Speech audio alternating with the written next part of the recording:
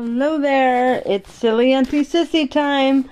Hello, hello, I'm here for you. I'm your favorite auntie, and I love you.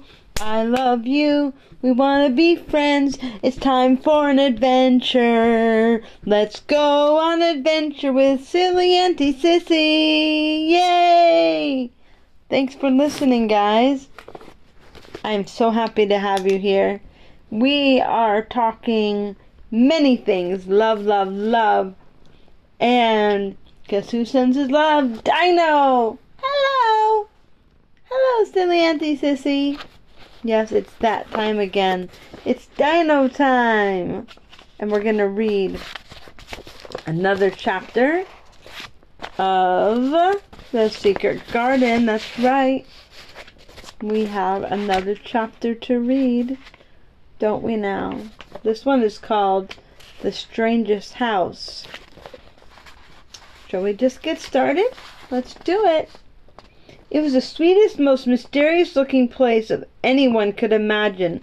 The high walls which shut in were covered with the leafless stems of climbing roses, which were so thick they were matted together. Mary Lennox knew they were roses because she had seen a great many roses in India. All the ground was covered with grass of wintry brown, and out of it grew clumps of bushes, which were surely rose bushes if they were alive. There were numbers of standard roses, which had so spread their branches they were like little trees. There were other trees in the garden, and one of the things which made the place look strangest and loveliest was that climbing roses had run all over them, and swung down long tendrils, which had made light swaying curtains, and here and there they had caught at each other or at a far-reaching branch, and had crept from one tree to another, and made lovely bridges of themselves. There was neither leaves nor roses on them now, and Mary did not know whether they were dead or alive, but their thin gray or brown branches and strays looked like a sort of hazy mantle spreading over everything, walls and trees, and even brown grass where they had fallen from their fastenings and run along the ground. It was this hazy tangle from tree to tree which made it look all so mysterious. Mary had thought it must be different from other gardens, which had not been left all by themselves so long, and indeed it was different from any other place she had ever seen in her life. "How still it is," she whispered, "how still." Then she waited a moment and listened to all the stillness. The robin who had flown to his treetop was still as all the rest. He did not even flutter. His wings he sat without stirring and looked at Mary. "No wonder it is," she whispered again. "I am the first person who has spoken in here for 10 years. She moved away from the door, stepping as softly as if she were afraid of wakening someone. She was glad that there was grass under her feet, that her steps made no sounds. She walked under one of the fairy-like great arches between the trees and looked up at the sprays and tendrils which formed them. "I wonder if they're all quite dead," she said. "Is it all quite dead garden? I wish it wasn't." If she had been Ben Weatherstaff, she would have known whether the wood was alive by looking at it, but she could only see that there was only gray or brown sprays and branches, and none showed any signs of even a tiny leaf bud anywhere. But she was inside the wonderful garden, and she could come through the door under the ivy any time she felt as if she had found a world all of her own. The sun was shining inside the 4 walls, and the high arch of blue sky over this particular piece of Misselthwaite seemed even more brilliant and soft than it was over the moor. The robin flew from his treetop and hopped about and flew over her one bush to another. He chirped a good deal and had a very busy air as if he were showing her things. Everything was strange and silent, and she seemed to be hundreds of miles away from anyone, but somehow she did not feel lonely at all. All that troubled her was her wish that she knew whether all the roses were dead, or if perhaps some of them had lived and might put out leaves and buds as the weather got warmer.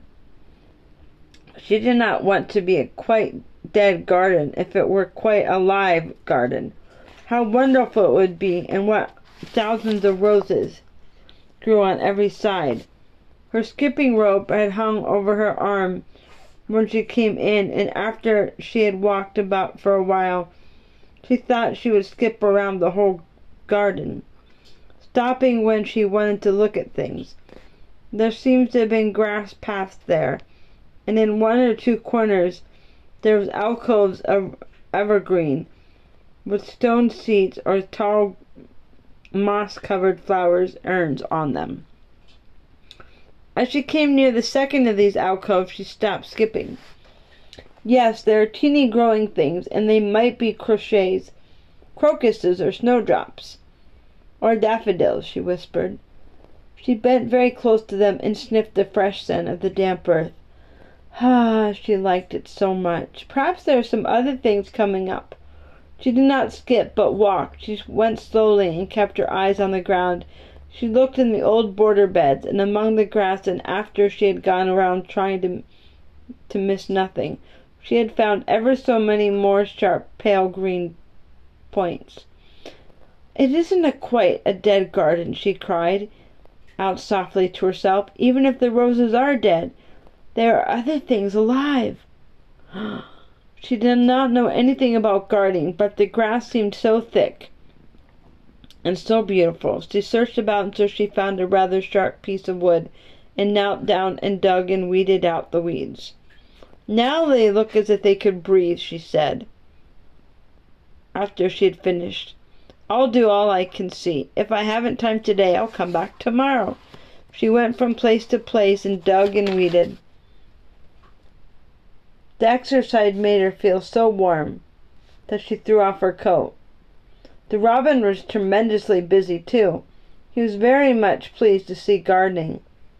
He had often wondered at Ben Weatherstaff, where gardening is done, all sorts of delightful things to eat are turned up with the soil. Now here was this new kind of creature who was not half Ben's size, and yet had the sense to come into this garden and begin at once. Mistress Mary worked in her garden till it was time to go to midday dinner.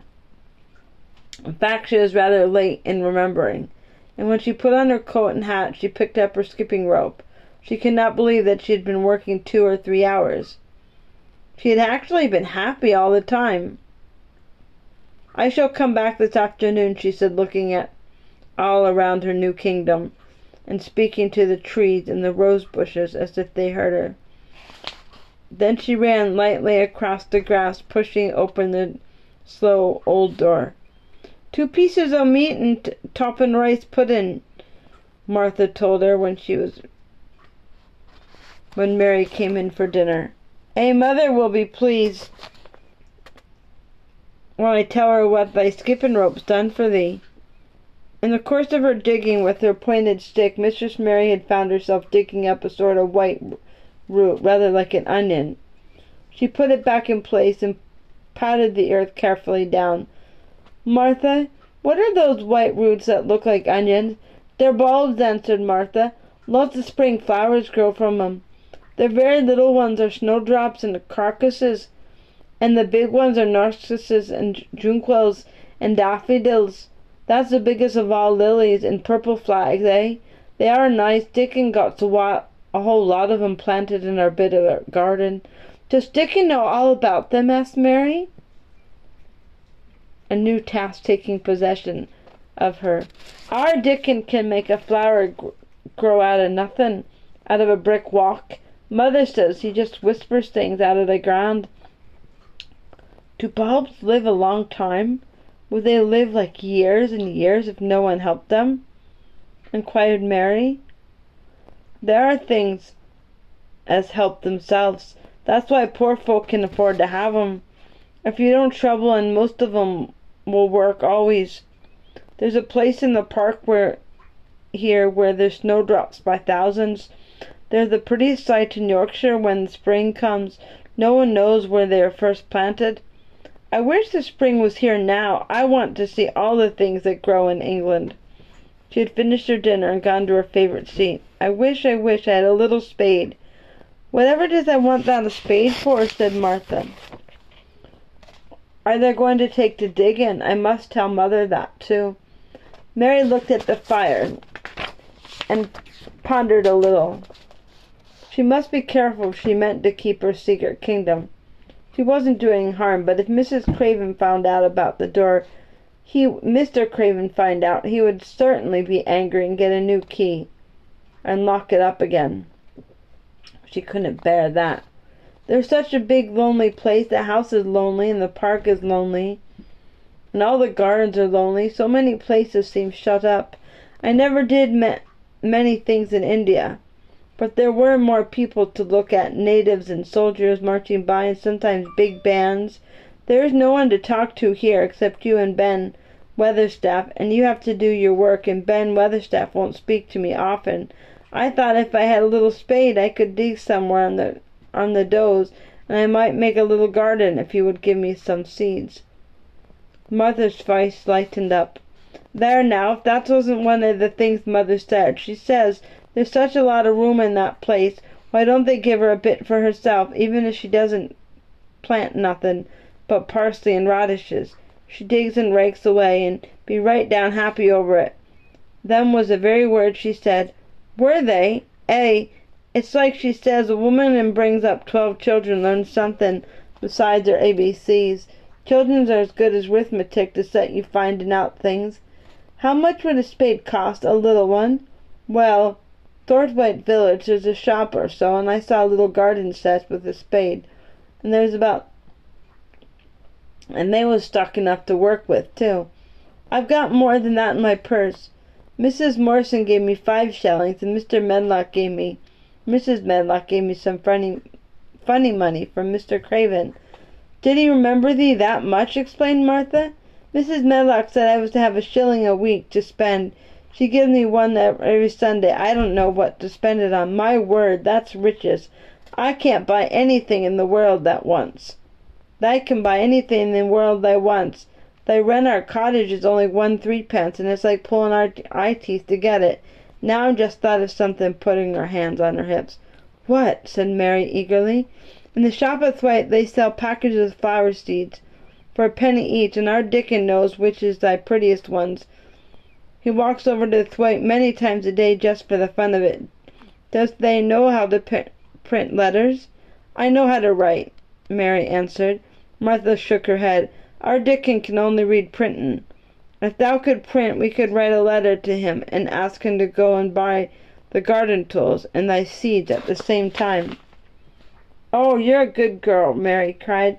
You're really, I didn't know you were so nice. I know I can print letters if I try. Let's ask Mrs. Medlock for a pen and ink and some paper. I've got some of my own, said Martha. I brought 'em so I could print a big letter to Mother on Sunday. I'll go and get it. She ran out of the room, and Mary stood by the fire and twisted her little thin hands. If I have a spade, she whispered, I can make the earth nice and soft and dig up weeds. If I have seeds, I can make flowers grow again, and the garden won't be dead. It'll come alive. She did not go out again that afternoon, because when Martha returned with her pen, she was obliged to clear the table and carry the plates and dishes downstairs. And when she got into the kitchen, Mrs. Medlock was there and told her to do something, so Mary waited for what seemed a very long time. Mary had been taught very little because her governesses had disliked her so much. She could not spell particularly well, but she found that she could print letters when she tried. This is the letter Martha dictated to her. My dear Dickon, this comes hoping to find you well, as it leaves me at present. Miss Mary has plenty of money, and will you go to Thornthwaite and buy her some flower seeds and a set of garden tools to make a flower bed. Pick the prettiest ones and easy to grow, because she has never done it before and lived in India, which is different. Give my love to Mother, every one of you. Miss Mary is going to tell me a lot more, so that on my next day you can hear about elephants and camels and gentlemen going hunting lions and tigers. Your loving sister, Martha Phoebe Swoby. We'll put the money in the envelope, and I'll give it to the butcher boy to take in his cart. He's a great friend of Dickon's. How shall I get the things when Dickon buys them? He'll bring them to you yourself. He'll like to walk over this way. Oh, then I shall see him. I've never thought I should see Dickon. Does thou want to see him? Asked Martha suddenly, for Mary had looked so pleased. Yes, I do. I never saw a boy fox foxes and crows loved. I want to see him very much. Martha gave a little start as if she remembered something. Now to think of me forgetting that there. And I thought I was going to tell you first thing this morning. I asked Mother, and she said she asked Mrs. Medlock, her own self. Do you mean when I said Tuesday? Ask her if you might be driven out to our cottage some day and have a bit of Mother's hot oat milk and butter and glass of milk. It seemed as if all the interesting things were happening in one day. To think of going over the moor in the daylight and when the sky was blue. To think of going into the cottage. Does she think Mrs. Medlock would let me? Aye, she thinks she would. She knows what a tidy woman Mother is. Now clean she keeps the cottage. If I went, I should see you, Mother, as well as Dickon. She doesn't seem to be like the mothers in India. Her work in the garden excitement of the afternoon ended by making her feel quiet and thoughtful. But just before Martha went downstairs for a tea tray, Mary asked a question. Martha, has the scullery maid had the toothache again? What makes thee ask that? She said. 'Cause when I waited so long for you to come back, I opened the door and walked down the corridor, and I heard that far-off crying again, just as we heard it the other night. There isn't a wind today, so you see, I couldn't have been the wind. Ay, they mustn't go walking about in corridors and listening. I wasn't listening, said Mary. I was just waiting for you, and I heard it. That's 3 times. My word, there's Mrs. Medlock's bell. It's the strangest house anyone's lived in, said Mary. Fresh air and digging and skipping had made her feel so comfortably tired that she fell right asleep. Dickon. The next chapter is Dickon, and we'll read that tomorrow. And then the next one after that is Finding Colin. Well, thanks for listening today, guys. I'm Silly Auntie Sissy, and we got more book adventures. By reading, you can go anywhere you want. So, I'm Silly Auntie Sissy, and we're here to talk to you about everything and anything. Love you guys. Have a great day. Bye-bye from Silly Auntie Sissy.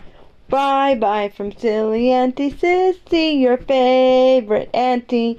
I'm here for you. Yay!